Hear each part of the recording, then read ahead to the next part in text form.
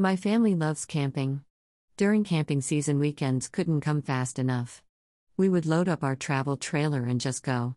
Recently, there have been a few books published about camping that my students and I have just loved and made so many connections to.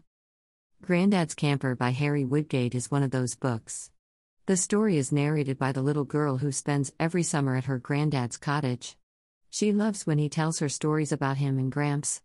One story in particular is about how Grandad and Gramps used to be adventurers traveling in their camper. The story ends with the little girl and her granddad taking an adventure together in the camper. This book is another example of how powerful incidental diversity books are.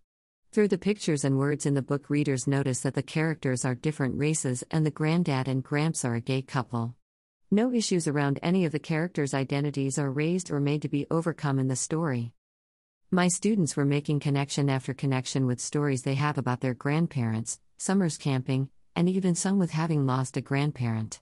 There is so much to unpack in this story, and I've already added it to my narrative menu of Mentors book bin.